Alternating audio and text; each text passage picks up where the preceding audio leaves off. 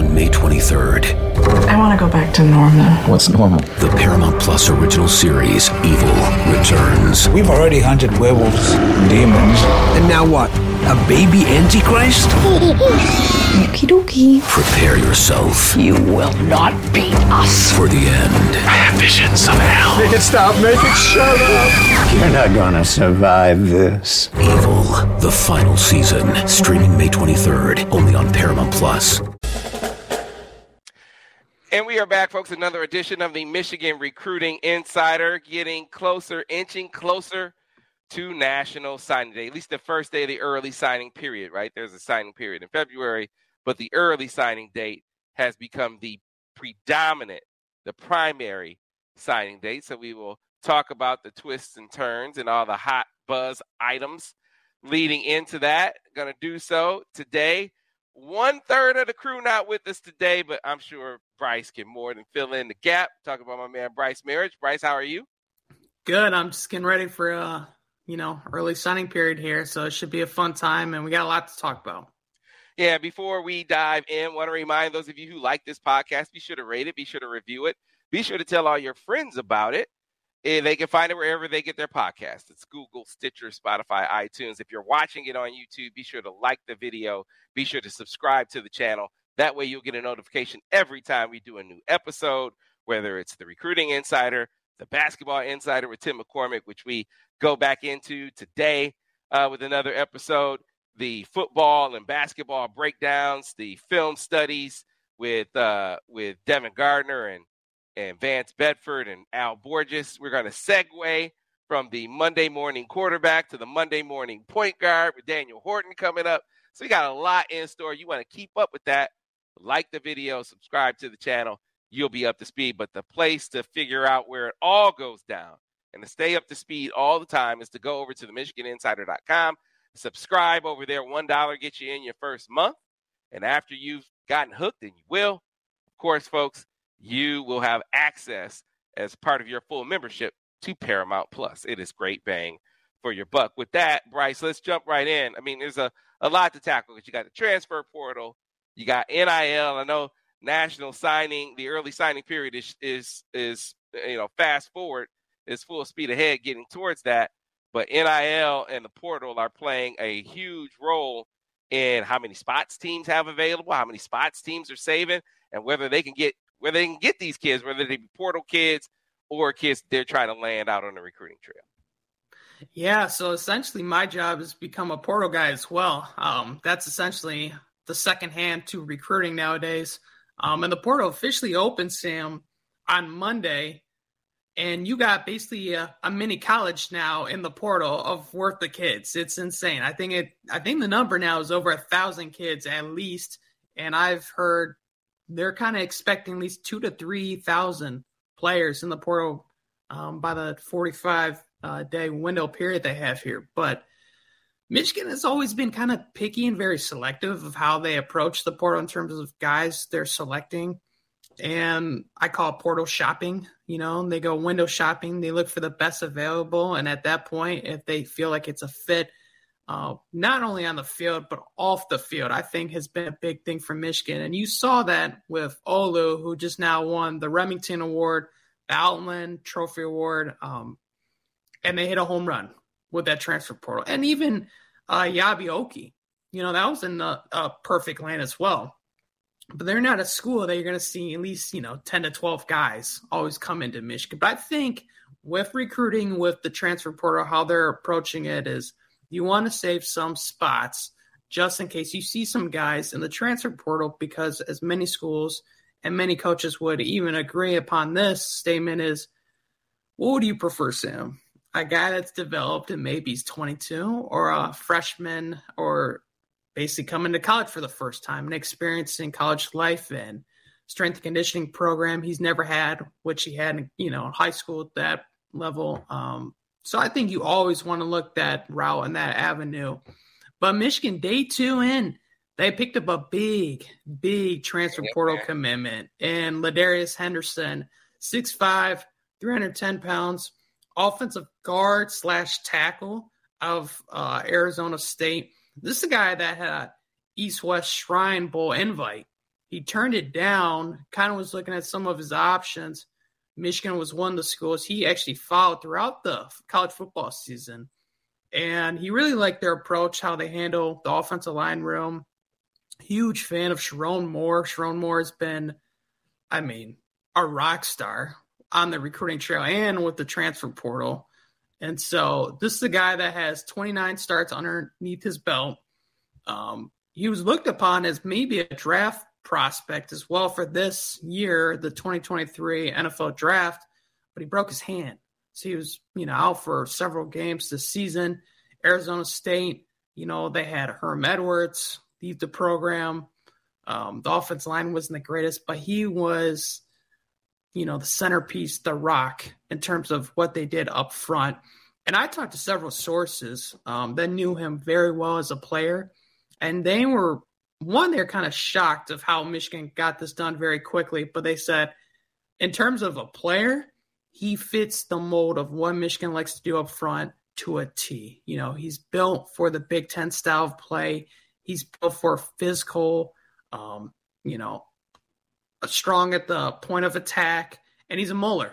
That's what I was told. He's straight mauler, and he's the guy that I also kind of compare to is a Carson Barnhart, where you can move him around. He's a guy that can be flexible. Like I said, he's played the guard position. He's played the tackle position.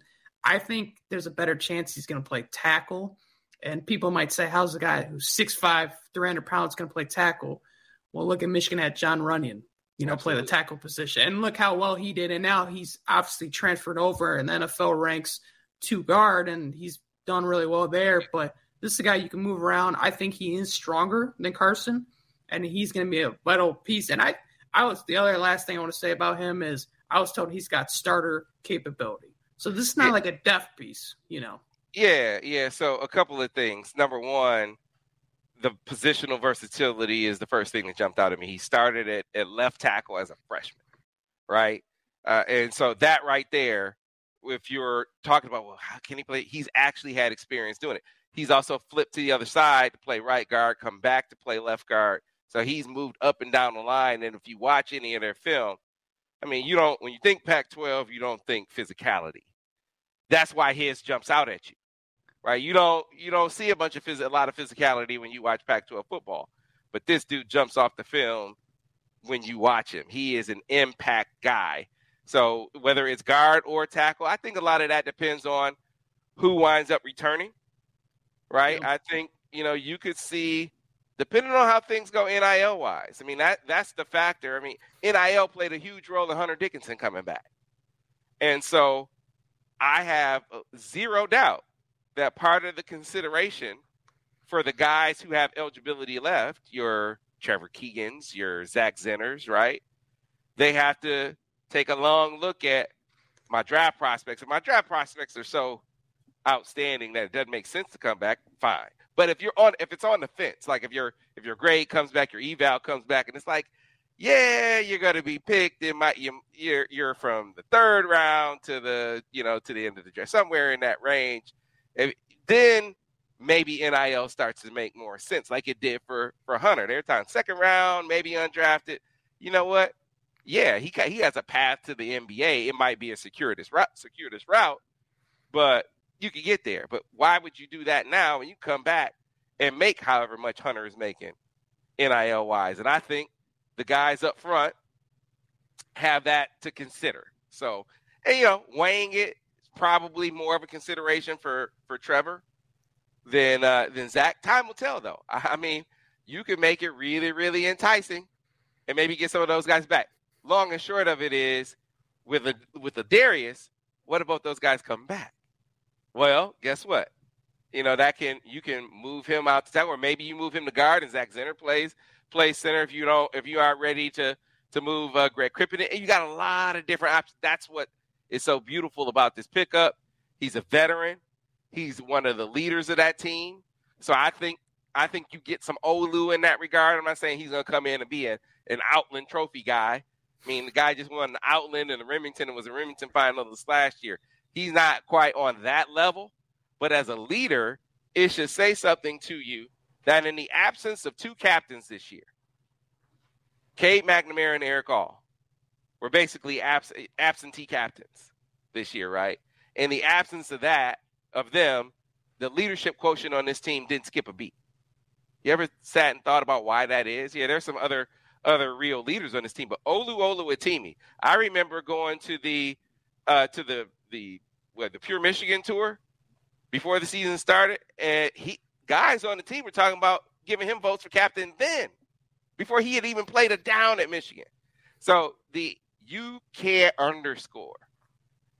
overstate enough the value of a veteran leader like that, and I think Ladarius is going to bring some of that quotient to the table as well. Again, I'm not ready to say that he's going to come in and be Olu's impact as a player or as a leader, but he's going to at least give you some of that. He's going to give you some of that in this edition. I think it was a big pickup by Sharon and a guy. And again, they're Joe Moore Award finalists. You look at not only that, you look at what he just did with Olu as well. You're like, oh man, give me some of that. Let me get that too, because the big part of it for him is going from a loser to a winner and improving your stock at the same time, Bryce. Yeah, and I think, like you were saying with Zitter and Keegan, I mean, depending on where they fall, I mean, that's a big jump in terms of money, and what contracts look like. So I think Ladarius, he was in the same boat. I think he definitely would have got drafted. I don't think there's a question about that. It's more so of where you're going to get drafted, And so I think, like you said, Sam, outlining that picture. Zitter, Keegan, and Hayes. I should have mentioned all of them, but yeah, there you go. So I think how you outline in his picture, yeah, when you look at it from that standpoint of view, there's a lot going towards Michigan, why he would want to look at Michigan. And the other thing I was told was J.J. McCarthy also played a role and was a guy that, he said, hey, come on. Let's just like he did. You remember we went out to when he came during the COVID year, and they were out at Saline and they were working out, and there was a lot of questioning about whether he would stay committed to the class, and he said, "No, I'm coming, and these guys are coming with me." And he said, "If some of them decide they don't want to, that's fine. They could go do what's best for them." The Deion Sanders, he's bringing his own luggage. But we're gonna win championships when I come here. And the dude fulfilled a promise, man. And so he's doing his best to help bring others into the fold to help continue fulfilling that promise. Because it wasn't just a Big Ten championship he promised. He promised a national championship as well. So he might be able to fulfill that one this season. But if you do it once, why not do it again, right? So he's trying to do it again. Yeah, so he's building up that roster. And I think the last point of view with at least Ladarius, like you pointed on as well, was he was a captain. And this is a guy that brings in great leadership. They're going to have some shuffling up front. And biggest reason I think a lot of people would agree for Michigan's success, and maybe they didn't look at it as much when they were 2-4, was just simply the culture. And I think when they do look at the transfer portal, and I know this for a fact, they're looking at not only how does he fit on the field, but how does he fit in the locker room? How's he going to gel with the guys? And you brought up the whole Olu thing where he's almost getting voted as captain. Yeah, man. So obviously they hit the mark on him, not only as a player, but as a person. And Ladarius is what you want both on the field and off the field. Yeah, man. So I don't think I know Michigan isn't done targeting offensive linemen in the portal, right? They're also targeting some defensive line help. And they're definitely targeting corner. So we'll probably spend a lot more time because there are so many guys that are looking at the corner position. We'll spend more time on that next week. But you have Fentro Cypress, who Steve Wilfong talked about out of UVA. That's another Olu connection, right? So if you're looking to see what it's like at Michigan, Fentro could just talk to his man to find out what it was like. And you can see what it was like on the field. You can see what it was like individually for him with the awards he just pulled down, but he's won. Tony Grimes, who Michigan recruited feverishly out of high school, but Tony Grimes and Storm Duck from UNC are two other DBs that are on the radar, and that's going to continue. I think they're going to continue to fan out when it comes to DB pursuits, because I think that's the biggest position in need, to have some corner help that could come in and immediately, because you don't know what's going to happen with DJ Turner and Jamon Green. So, depending on what happens with them, I mean, you're real thin at that corner position. Granted, you could go get some freshmen that could come in and help you, but ideally, you're really able to help fortify that position in the portal, Bryce. And then I know there's some other offers that have gone out, right?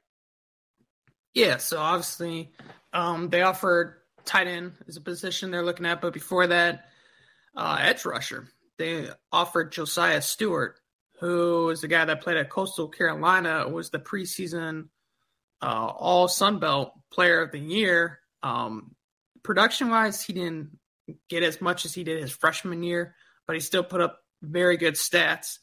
And this is a guy that Michigan kind of recruited in the 2020 class, the guy that they looked at for some time, because he came from a territory that Michigan fans might be familiar with, which is Everett, Massachusetts, when Michigan was on that, I don't even want to call it, but that big old northeast push for several years. And they did land some very quality guys from that side of the region, like Mikey Cicero. So they're both from the same high school. They both have a connection.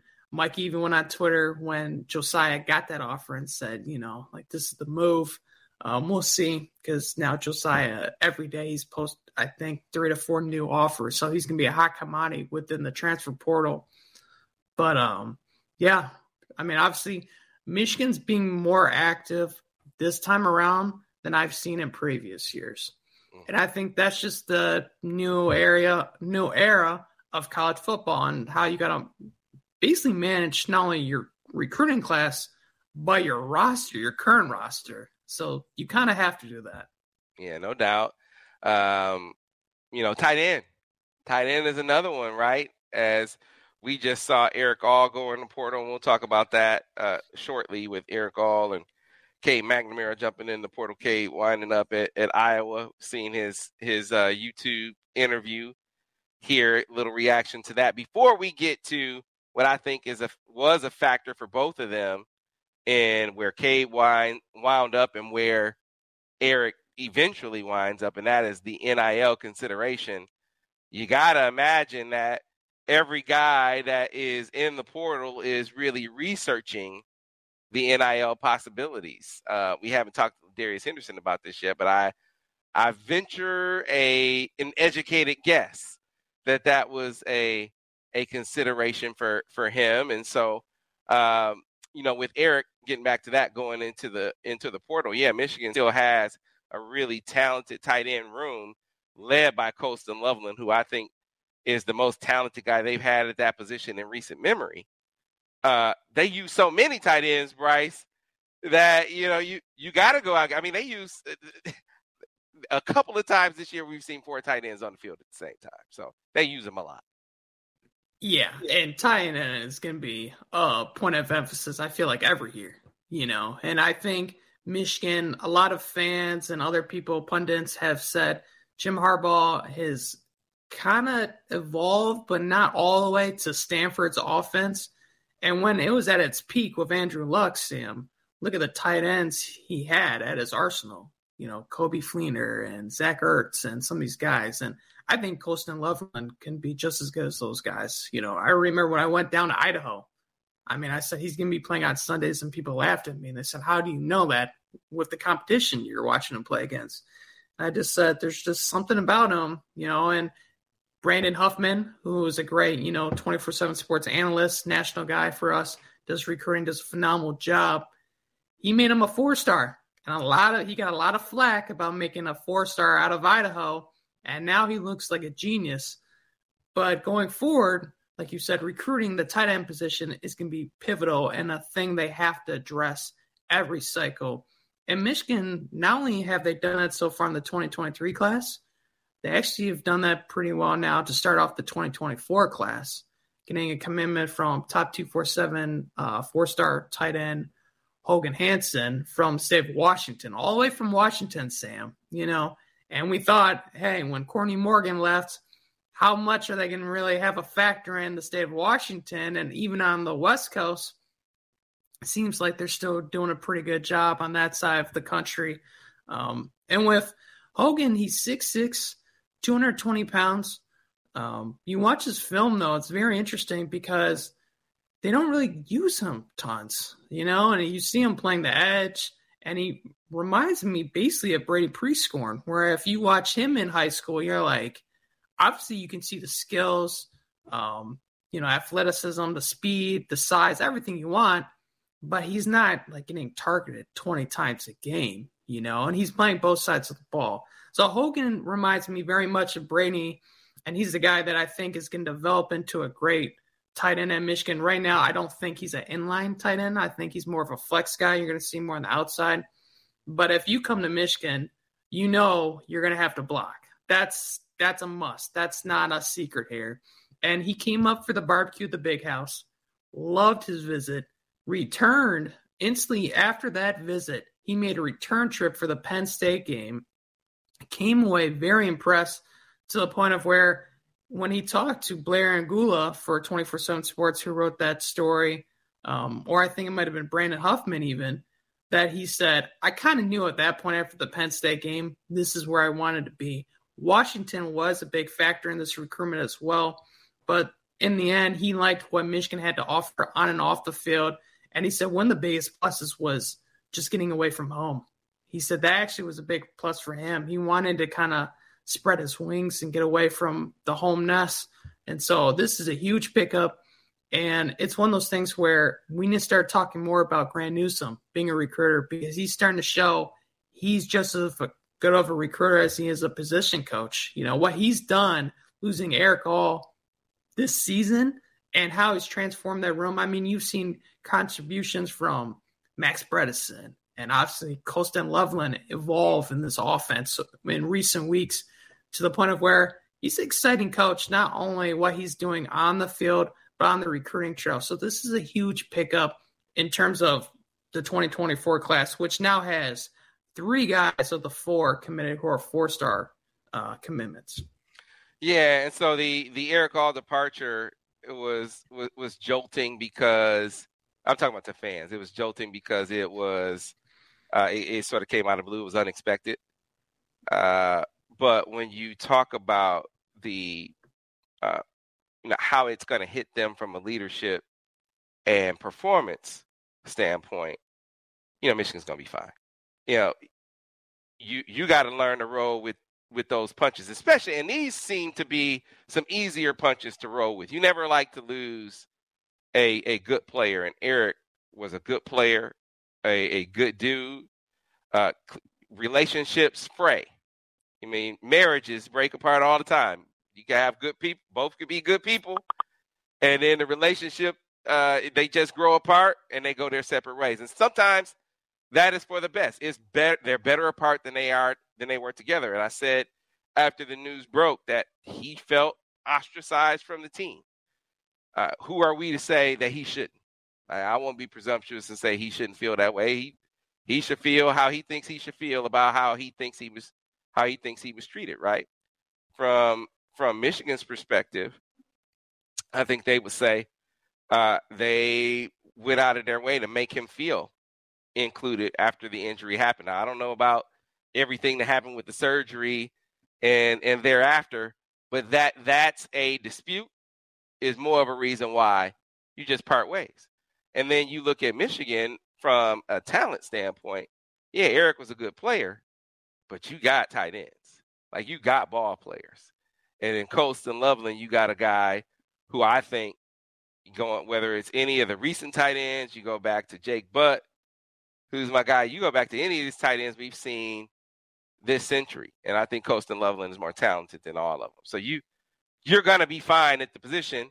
And then from a leadership standpoint, I said earlier in the podcast, you lost 2 captains. Did you feel it?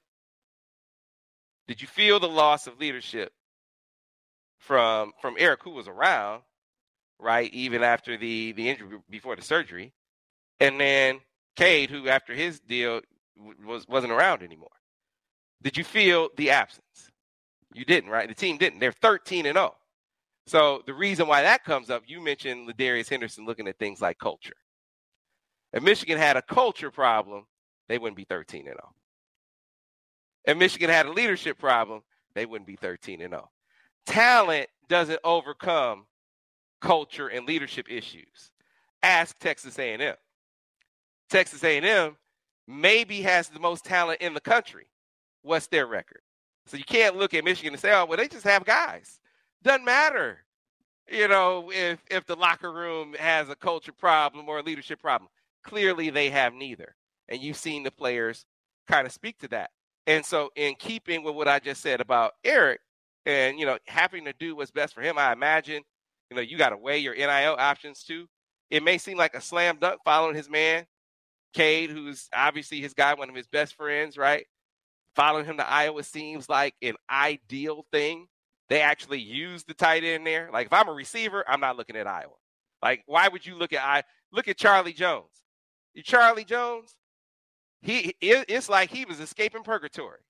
It was like he was chained down, and then he was set free going to Purdue, right? That dude was languishing at Iowa. So it makes no sense for any receiver with it worth any salt to go to Iowa. It makes no sense. But tight ends, oh man, it's tight end heaven.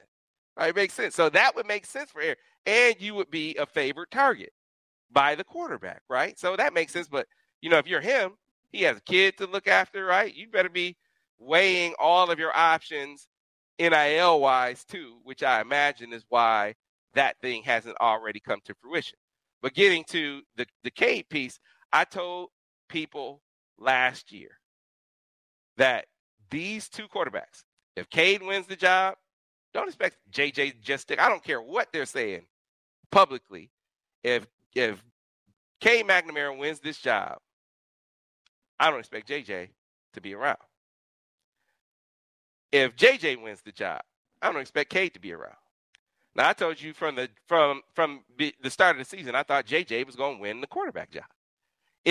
You understood why he didn't win it last year, because he's a freshman, right? Cade's he's a veteran. He's been part of helping the team kind of recover from, the COVID season, which was a disaster, right? He's established some leadership in the locker room, and he's trustworthy.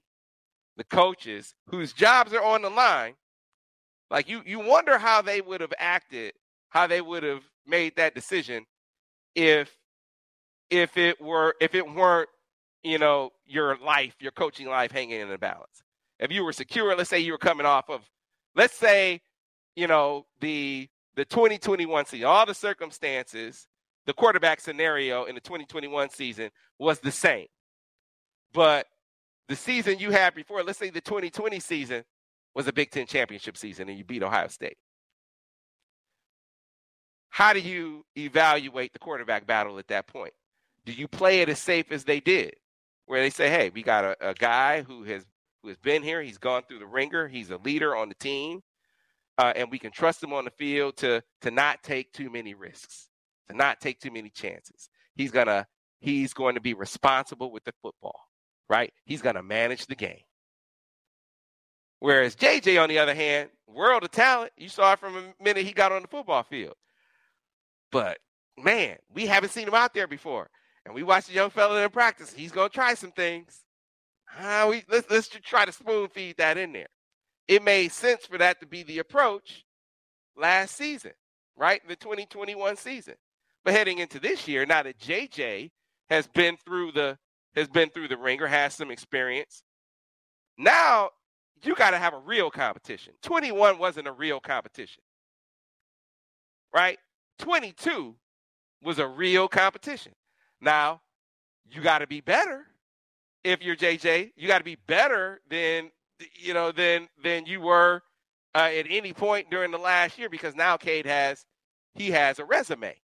He's actually led the team to a championship. And, I don't diminish and downgrade his contribution to that team like a lot of fans do.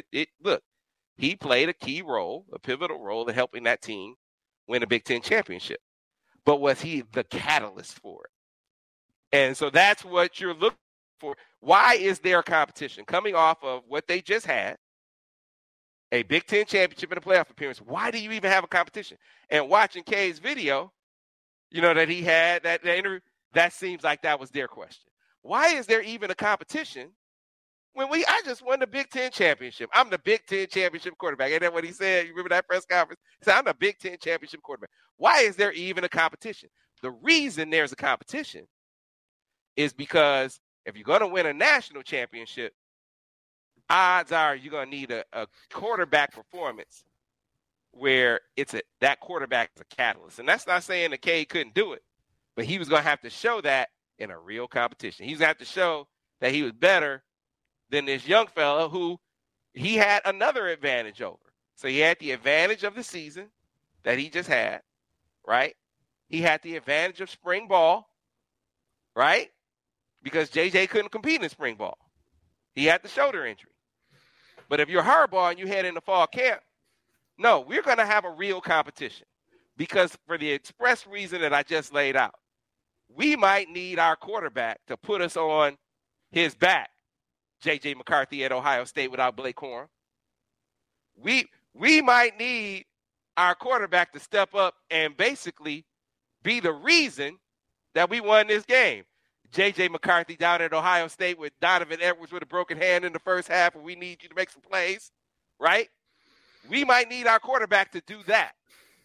And so we got to find out, is that Cade, right?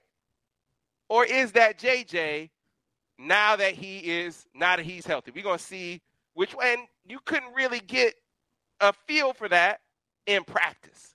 Practice is not going to tell you. It's not going to render a verdict on that. You need some gameplay. So that's why if you're Jim Harbaugh, you say, you know what? We're going to give y'all some games. We're going to see how it works out on the field. Now, you might say it's Hawaii and Colorado State. What are you looking to see there? Those opponents aren't going to apply the kind of pressure that the moment does, that the competition was the pressure. The moment was the pressure. And frankly speaking, JJ handled it better. If you go back and look at how those two quarterbacks performed in that sequence, the numbers don't lie. JJ performed better. K gets hurt. It's a moot point after that. But that is why you have that competition. Go back and look at Clemson with Kelly Bryant and what's my man's name? Trevor Lawrence. Trevor Lawrence. Kelly Bryant had led them to a playoff appearance in the conference championship the year before. And Dabo was like, hey, man, we got to see in some games how this is going to work out. And Kelly Bryant, those first 4 games, he played decent. He didn't play poorly. But through those 4 games, Dabo said, you know what? I'm going to need something extra. Something beyond what we had last year to win the whole damn thing. And so he went with Trevor Lawrence. And Jim Harbaugh did the same thing. So, again, when it gets to getting on a video, talking about the other guy fumbled the game away, when the fumble first of all, the fumble wasn't his fault, and the fumble didn't end the game, and you had another possession, and in the game ended in an interception, that when it gets like that, that's when it's okay. You know what? It's time to do something different. It's better for both sides for him to go this way and for Michigan to continue being 13-0. And Cade landed in a great spot at Iowa, right? Going to be in a heavy play action, hit the tight end, spoon feed the tight end, a lot of throws, not throwing the ball 30, 40 times a game. It's not going to be a quarterback dependent offense. That's not Iowa, right? And there's an opportunity for him to really thrive there. He's going to be better than Spencer. Than these last 2 quarters, he's going to be way better than them. So there's a chance they can get back to winning the West, right? Meanwhile, Michigan can continue, like I said, doing what they do, 13-0, chance for a championship. You're coming off, you beat Ohio State and Columbus, right? And your quarterback seems to really be rounding into form, rounding into leadership form, right? So you can definitely see the guys looking to him. That's why I was talking about earlier in the deal here, Bryce. If you lose 2 captains, you would think your locker room takes a major hit, and nothing like that happened. They kept it moving. they didn't miss a beat. That has everything to do with guys like Olu and Ronnie, of course. And you looked over on defense and see the guys over there, but JJ played a huge role in that as well. And then the other piece, the unspoken piece, that's going to be better off for Michigan, all this kumbaya stuff that you saw in the media about, JJ and K, and JJ says nothing but nice things, right? Man, that was the frostiest relationship known to me. I'll just tell it. That was a frosty deal. That was Brett Favre and Aaron Rodgers frosty, except not the same talent component, right? I'm not saying that you had Brett Favre and Aaron Rodgers talent-wise, but it was frosty like that. And so, I credit those guys for not letting that be public. You certainly credit JJ for saying, man, I learned a ton from that guy, and everything that he does. Man, come on, dude. I was born tonight, not last night. That was some frosty stuff. And you're seeing now with an interview like that, yeah, that's how it really was. The interview, all that energy that you saw coming out in that interview, that's how it really was. And so now you don't have that anymore. That's better for the team, better for JJ, better for the guys who were doing well anyway, better for K too, right? So sometimes, lamenting losses that aren't losses is wasted energy. So stop lamenting losses that aren't losses if you're Michigan fans. Which brings us to the point where we're talking about some of the losses that Michigan has sustained. People are tying those to NIL, right? That was another thing that Kay talked about in this video. The NIL is not good and so on and so forth and all this. Things are in motion, NIL-wise, at Michigan. Vetting collectives, and because the universities, the institutions can have formal relationships with collectives, right? So Michigan exploring that avenue. You have Jim Harbaugh really, really leaning into how do you expand the NIL opportunities for players, right? That is a major focus for them, even when it comes to a personal endeavor of his. So you remember, if you watch some of the other programs we do, the football breakdown, for instance, I've been talking about this digital collectible platform called Distinct. Distinct partnered with Jim Harbaugh to do the Ann Arbor digital collectible, where he narrates the sights and sounds and feel of Ann Arbor, right? Collectible owners, they can they'll get these special gifts and invites to exclusive events. And I was like, I see other people say it's just another NFT. It's not. Actually going to have the founder of Distinct on here shortly to talk about the difference, why Distinct isn't just another NFT. But why is Jim Harbaugh leaning? Even if it was just another NFT, why is he getting off into this? And it dawned on me, this is an NIL play. He sees on the horizon the opportunity. Let's say that you have the Mike. I'm just throwing this out. I'm not saying this is a thing. But let's say you have the Mike Sainristil, the Mikey Sainristil digital. Vance would call it the Little Mike digital collectible, right? Because Little Mike is his guy. So let's say you have the Little Mike Ohio State experience, where Mike Sainristil is narrating the lead up to Michigan, Ohio State, the game, his big play, the aftermath, and this collectible moment that he's narrated. 500 of them are available, and you can own one of them, right? They would sell out. Right? And so I think Jim sees that on the horizon, and that's why he got involved with Distinct. And so when we come back on the other side, we're going to talk to Jimmy McLeod from Distinct. He will lay out what it's all about, what it is, the partnership with Jim, and then talk about the NIL play that is inevitably on the other end of this, in my opinion. And Michigan, I think, will probably be the first institution to be able to realize, all student athletes to be able to realize it. But I think Michigan will be at the forefront of being able to jump on board with this. So let's take a break. We'll come back on the other side, talk to Jimmy McLeod from Distinct, and then we'll close things out with a conversation between Bryce and I talked about Nick Harbor and Jadyn Davis. Nick Harbor and Jadyn Davis. So stay tuned. We'll be back on the other side here on the Michigan Recruiting Insider. From the world of Sonic the Hedgehog, a new hero arrives. I am ready. Is there anyone stronger? No. Tougher? No. Funnier? I do not make jokes. I make warriors. Knuckles, now streaming only on Paramount+. Yes!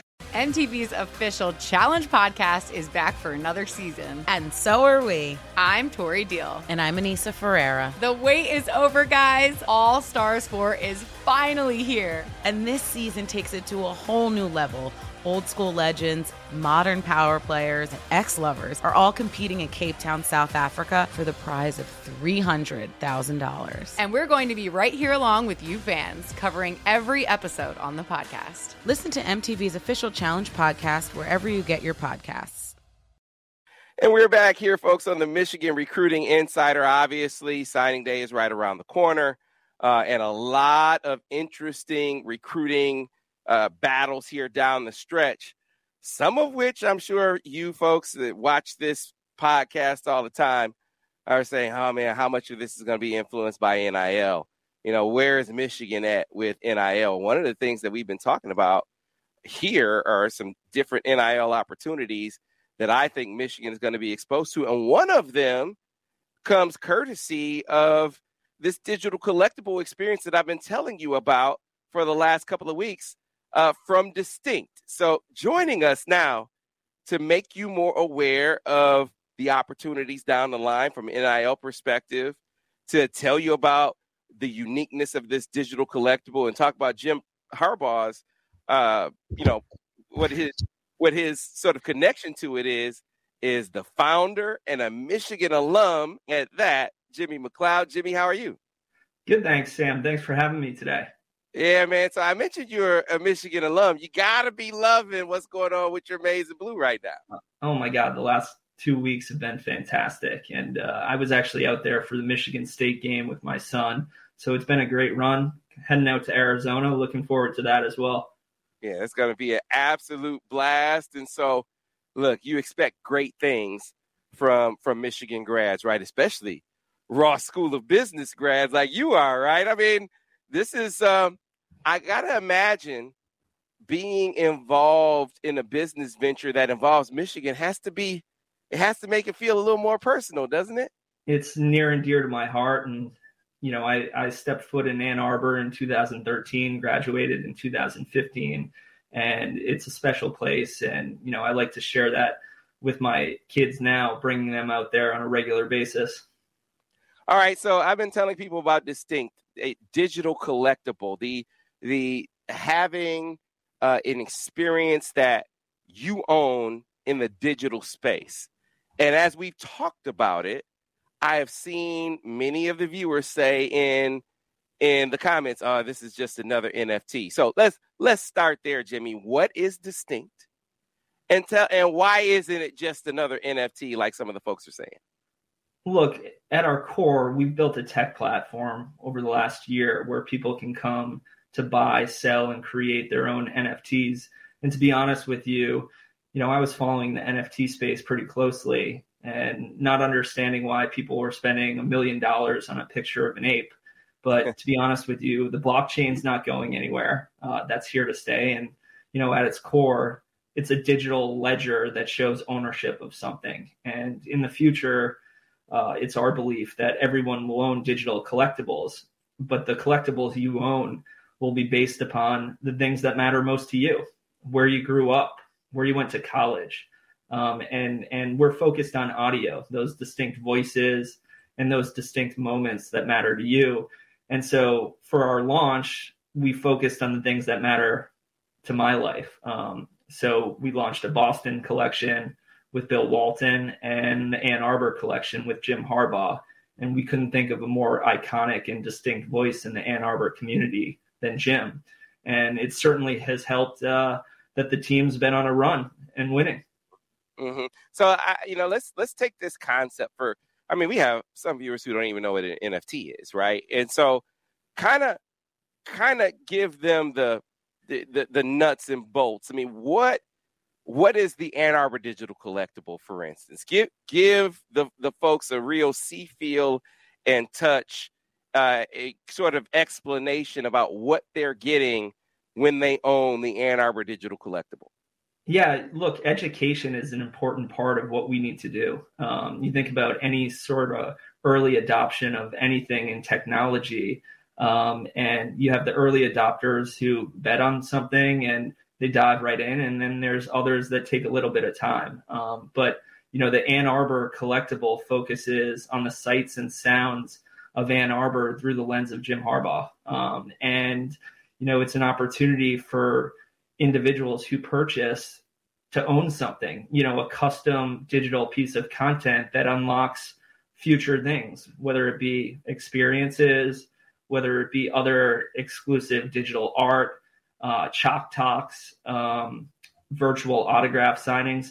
There's a ton of potential, and there's a ton of potential for the current student athletes and others, and it goes beyond sports, right? Ann Arbor has a soft spot in my heart, and it represents more than sports. It represents culture. It represents the community in general. And for anyone who's stepped foot in Ann Arbor, either for a short period of time or an extended period of time, it leaves a mark. And that's what we're looking to lean into. So you've partnered with Jim Harbaugh, the head coach of the University of Michigan,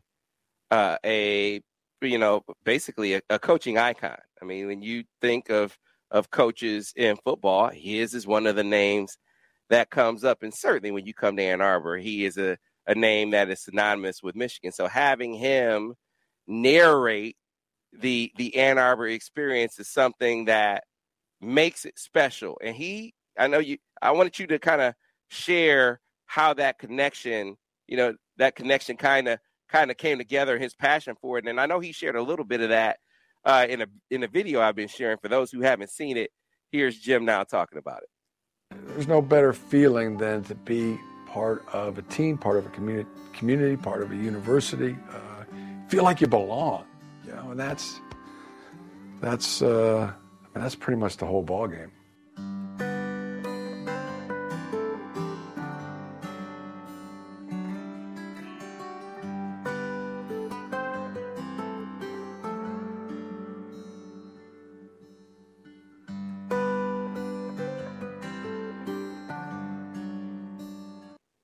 So, Jimmy, that was you and Jim there at the very end in a picture there. And this is, Jim he's a guy that sort of is on the cutting edge of some things. You think about satellite camps, and he was one of the first ones to do that. And, his staff conference, he does different things that puts him out front of some of the other coaches.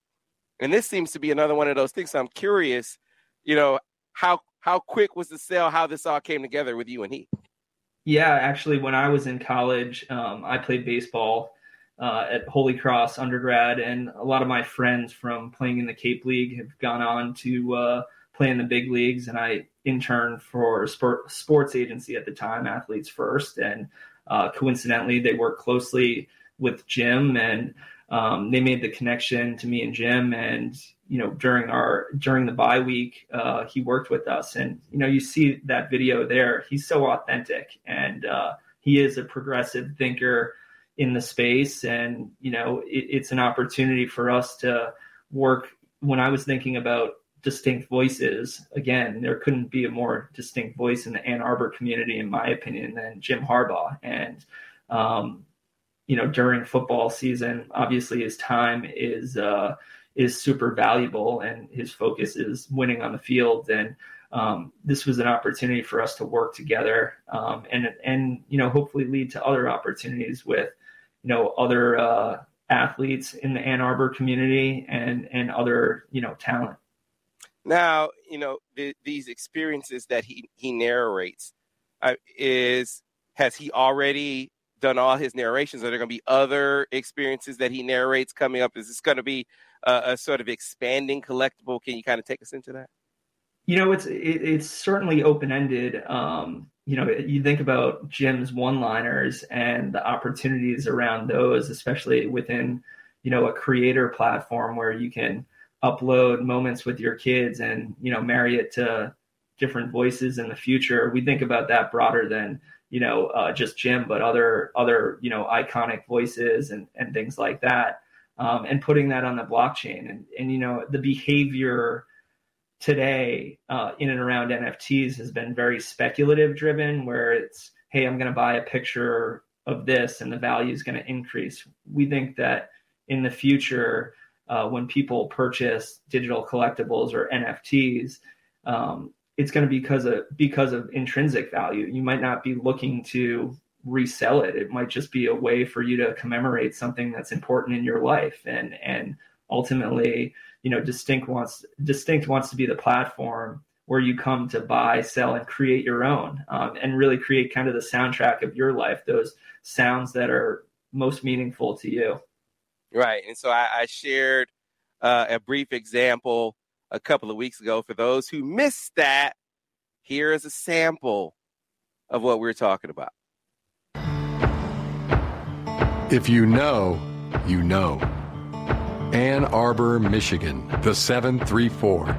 There's just nothing like it. From the moment you side saddle the river to you first step on the diag, you realize it's more than a destination. It's more than an institution. And it's even more than Saturdays in the fall, although those are pretty special.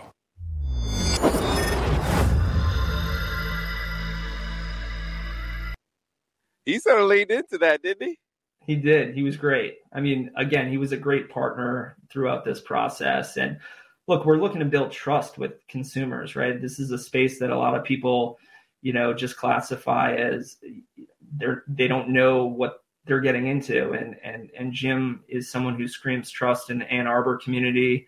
You know, we believe in the tech platform we're building that, you know, that builds trust. And, you know, my background in and around the media space, you know, further our goal is to build trust with the consumer and then also deliver a really valuable product with not only the content, but also, you know, owning the Ann Arbor digital collectible with Jim Harbaugh unlocks other great experiences and creates that connection, you know, to the Ann Arbor community. So let's talk about that. And folks, only 1,000 of these Ann Arbor digital collectibles were made available by Distinct. Still some available for you. Distinct.so. Again, Distinct.so. I'll put a banner up here shortly so you can get yours, but you sort of just laid out a little tease there. I know you guys, after the Ohio State game, there was a digital print, a specially themed digital print to commemorate the victory over Ohio State. That's like one of those add-ins, if you will. So can you give people some more examples of the things that they would get if they own the Ann Arbor digital collectible? Yeah, look, we want to hear from, you know, the consumers as well. You know, what do they want? What do they want, right? But, you know, in terms of the platform we've built on the tech side, we're able to deliver additional content, digital art to your wallet once you purchase. So you can purchase the Ann Arbor digital collectible with Jim Harbaugh for $100, but then it unlocks other experiences, whether it be, you know, an exclusive Chalk Talk in the future with a personality from the Ann Arbor community, whether it be, you know, a watch party. You know, the sky's the limit on what we can do. But again, what we wanted to do to launch this company was focus on areas that we know and understand. But, you know, you're only as good as your customer, and we want to hear from them what they want, right, to help shape this as we think about this for the future. But, you know, we're just getting started. We're seeing great engagement. We need to continue to educate because, you know, again, this is a new space, but our belief is, you know, the blockchain's not going anywhere. That's here to stay. And if you're going to be buying digital collectibles in the future, we want it to take place in our platform, or create digital collectibles in the future. All right, so you're talking about the future. And if I know Jim Harbaugh, I know he's thinking about the future as it relates to Michigan. He's always thinking about, I think he was at the forefront of, you know, players being able to transfer. He's been a staunch advocate for NIL opportunities, and this has to be one. So I mentioned at the very beginning of our chat that there's going to be an opportunity for the student athlete population to really benefit from this. And with Jim Harbaugh being at the forefront, seems like Michigan is uniquely positioned for its student athletes to benefit from this. So kind of take me through how that might play out down the line in the future, how this might benefit Michigan from an NIL standpoint. I think back to when I played, definitely on a smaller scale, but, I wasn't thinking about generating and producing content. I wasn't thinking about compensation, but, that's what these athletes have grown up with, especially, this generation, creating content on a regular basis, connecting with their, thousands of social media followers. And now they have the opportunity to monetize that. And so, through a platform like ours, they can go directly to their fan base and sell directly to them. They can also use our platform to create and commemorate some of these, moments throughout their 4 years on campus. So as a high school athlete going to college or a current, collegiate athlete, you need to be thinking about these things. And we want to be a platform that, provides value to them, not only to reach their fan base, but also from a monetization standpoint. This is a huge part of the business going forward in and around college athletics. And we think we're positioned nicely to capitalize off of that and also drive value to these student athletes. Well, folks, you can get yours now. Still some available over at distinct.so. Again, distinct.so. I'm really excited about what some of the experiences are that this is going to unlock. I've been teasing a few possibilities. Who knows? Maybe it's a moderated chalk talk or a moderated Q&A, unique, exclusive experiences to owners of the Ann Arbor Digital Collectible. You can get in on yours now. There have already been some perks that have gone out. Seen some people be very, very excited. And I think most of all, you could be on the forefront of helping get something off the ground that I think is going to be an NIL breakthrough. And I think it's really going to benefit Michigan down the line too, Jimmy. Well, I appreciate you having me and, looking forward to Arizona. Go Blue. And we're back, Bryce. So, hey, man, listen, you see, this is the wave of the future. Digital collectibles, whether they be audio or visual or what have you. And this is going to be a great opportunity for student athletes down the line right now. It's a great opportunity for fans to get in on the Ann Arbor Digital Collectible featuring Jim Harbaugh, who's going to have invites to these exclusive events like we were talking about and specially themed gifts. So you can find that over at distinct.so. Again, distinct.so, and get yours now while you can. But NIL is a big deal, Bryce. We know that. All these guys want to know. I mean, you aren't going to get the guy who makes a decision is, hey, how much money am I going to get? And that's the total basis for his decision. But every guy we talk to these days at least wants to know that there's an NIL plan, right? Yeah, I mean, they want to know what their worth is. And some of these schools obviously are taking a different approach of how they're handling NIL when it comes to recruiting, basically pay for play, essentially. And Michigan's looking more so for the opportunities once you get to school.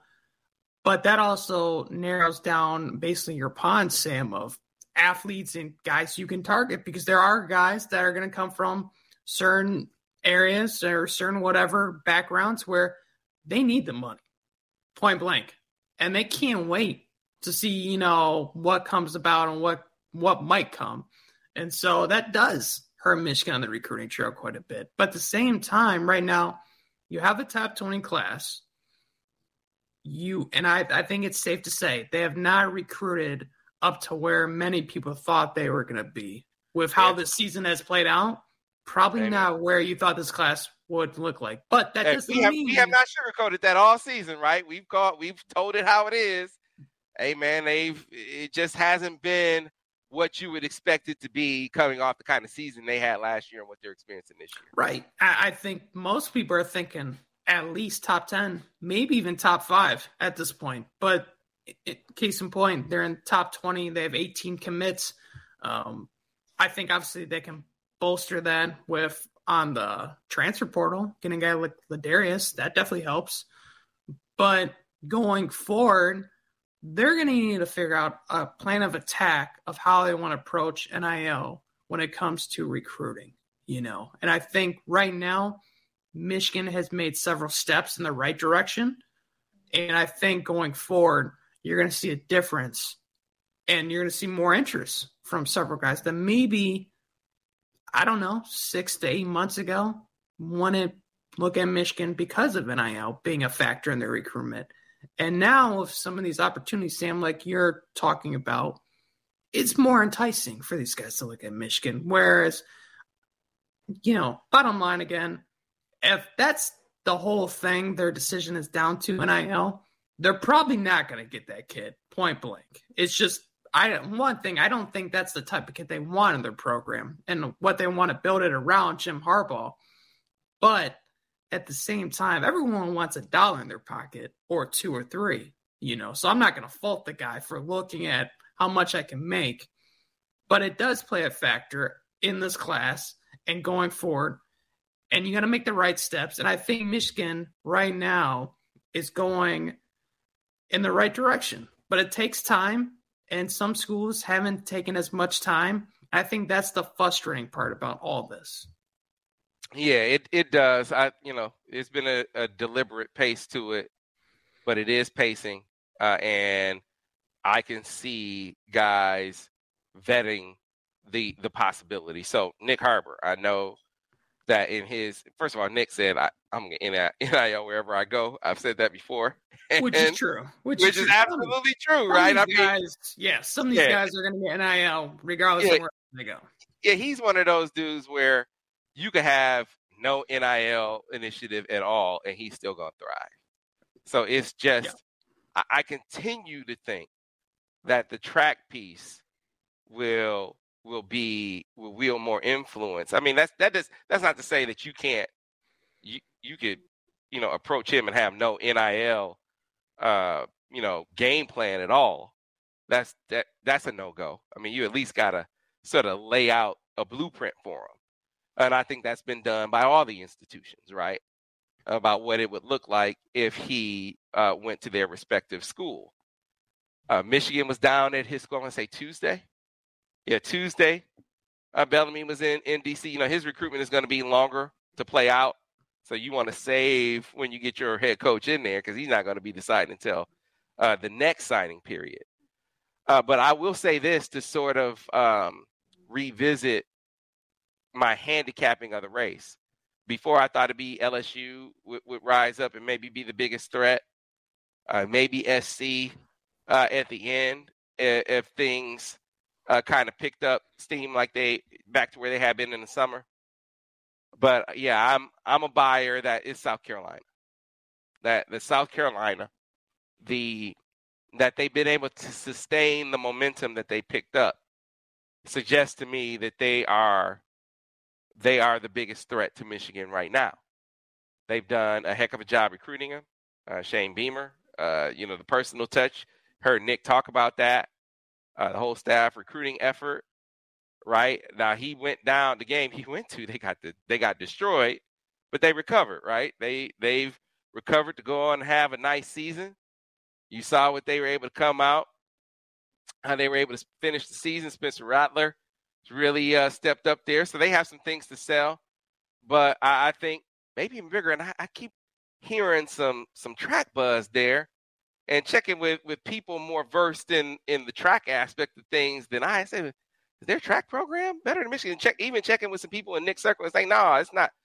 Their track program isn't better than Michigan's at all, at least not from their perspective. Now, I don't know what the rankings say, but from the perspective of the people around Nick, it's not like discernibly better at all. What might be the case, and this is what I got to check into, some rumblings that, there's a DMV contingent on the track side. Whether there be guys that they're recruiting, guys and girls that they're recruiting, or ones that are already there, that might be resonating with themselves. So that's one of the things that we're digging into right now to see if that's something that's sort of helped vault them. But I say all of that, still believing that Michigan is a team to beat in that race. That continues to be the vibe that I'm getting from those around him, very close to him, those who are privy to the recruiting going on and talk to coaches. I think that the sentiment being expressed from inside is that Michigan still has a leg up. Not a slam dunk. And I think how Michigan finishes out this class and maybe how they start the next one could be a factor. Because what if you had a 5-star quarterback that was a part of it? Now, J.J. McCarthy is a part of the next year, right? But Nick Harbor, if he finishes this season, like I think he's going to finish it, and has the season next year that I think he's going to have, he's gone. So that means that's only 1 year Nick Harbor. And so Nick has to be like, okay, well, what about after J.J.? What about after J.J. McCarthy? What if you were able to add a Jadyn Davis? I think Jadyn Davis, I think Michigan, I put this on the board, is inside the 10 with Jadyn Davis. I put in a crystal ball a little while ago, following Steve Wilfong, because I got to get my own. I got to do my own chasing. And I put a crystal ball level of a confidence level of 7 on it. I think Michigan is at the stage now where it's about like, hey, now it's the closing. It's closing time. I don't know how that song goes. Isn't there a song that says it's closing time? There is. There's one that says that. I don't know it. I'm sorry. But, yeah, it's closing time for Michigan, man. And Jim Harbaugh, Matt Weiss, and Ron Bellamy at Charlotte Providence day to day, right? So you get with the coaches and the teachers and all of that, and you do some mainly checking in on the guy. And then I think it'll be a matter of, finishing things out with the conversations they have with Jadyn, with his family, about the opportunity at Michigan. I think the other thing that, like you talk about with all these guys, your NIL blueprint, what it looks like for different guys, not actual deals on the table, but what the opportunities look like. And this is where J.J. McCarthy comes in again, Bryce, because you said it earlier in the show about the kind of recruiter he is. J.J. McCarthy has played a pivotal role, and the McCarthy family, they played a pivotal role in Michigan making the strides with Jadyn Davis that they made, right? So he's come to campus. Certainly he likes the NFL pedigree of the coaching staff. He likes the vibe. He likes the opportunity. But you got a guy who you trust and respect that's vouching for them. He being J.J. McCarthy. They being the McCarthy family. The Davises and the McCarthys go back to before Jadyn was a Michigan recruit, when Jadyn was weighing his high school future. And so the families got really close in that time, and they were, using them as counsel. They were looking at IMG in some different places before they settled on Providence Day. And so when he became a Michigan recruit, it's like, oh man, well now we got somebody on the inside that we can talk to. And so they talk all the time.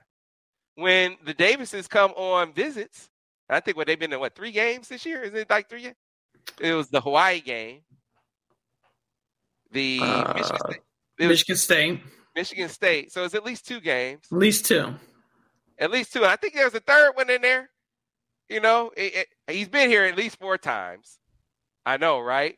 Right. So, I mean, they would come up on campus, and it's go hang out with the McCarthys at their little tailgate, man.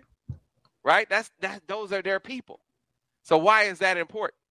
If you want to get a feel for the NIL possibilities, who do you talk to?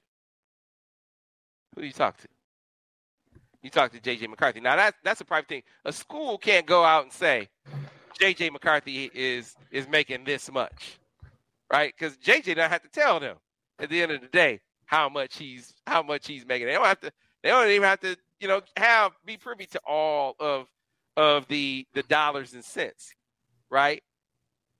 But to the extent that they know, to the extent they have that information, they can't share it. They can't go tell Jadyn Davis exactly how much J.J. McCarthy's making. But J.J. McCarthy can. Jim McCarthy can talk about the kinds of opportunities J.J.'s had.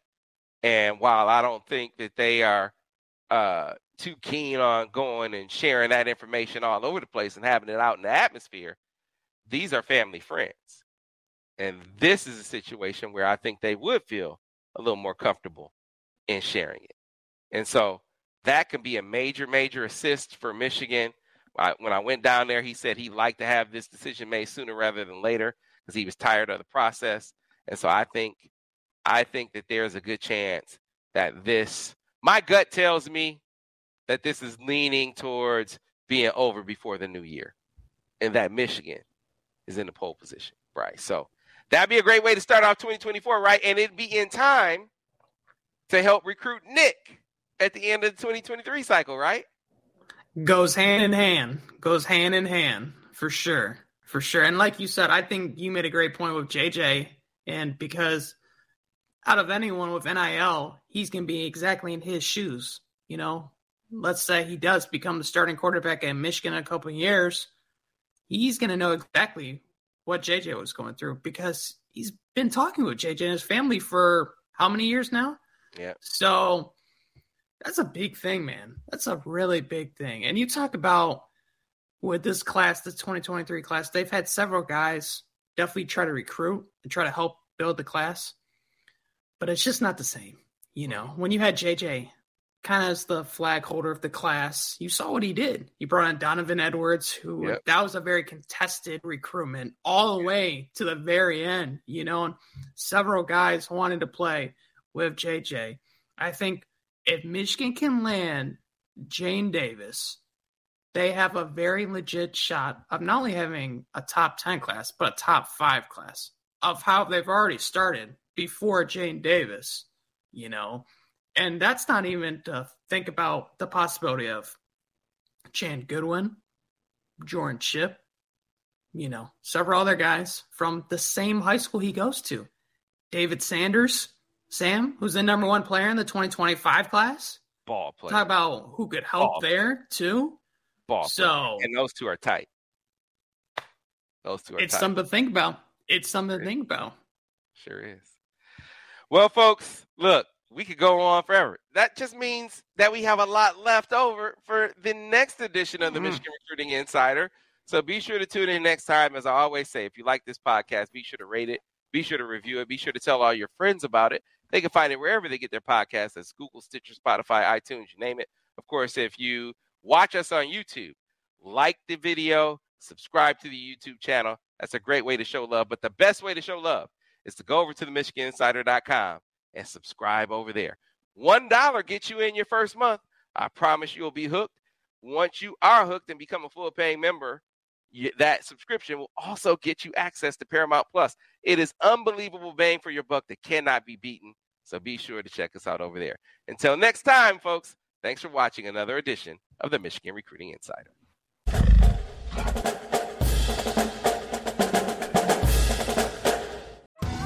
Survivor 46 is here, and so is On Fire, the only official Survivor podcast, and we have a twist this season. The winner of Survivor 45, Dee Valladares, will be joining us every week. We're going behind the scenes of the biggest moments, the how and the why things happen, and the strategy and analysis you can only get from someone like me, a Survivor winner. Listen to On Fire, the official Survivor podcast, wherever you get your podcasts.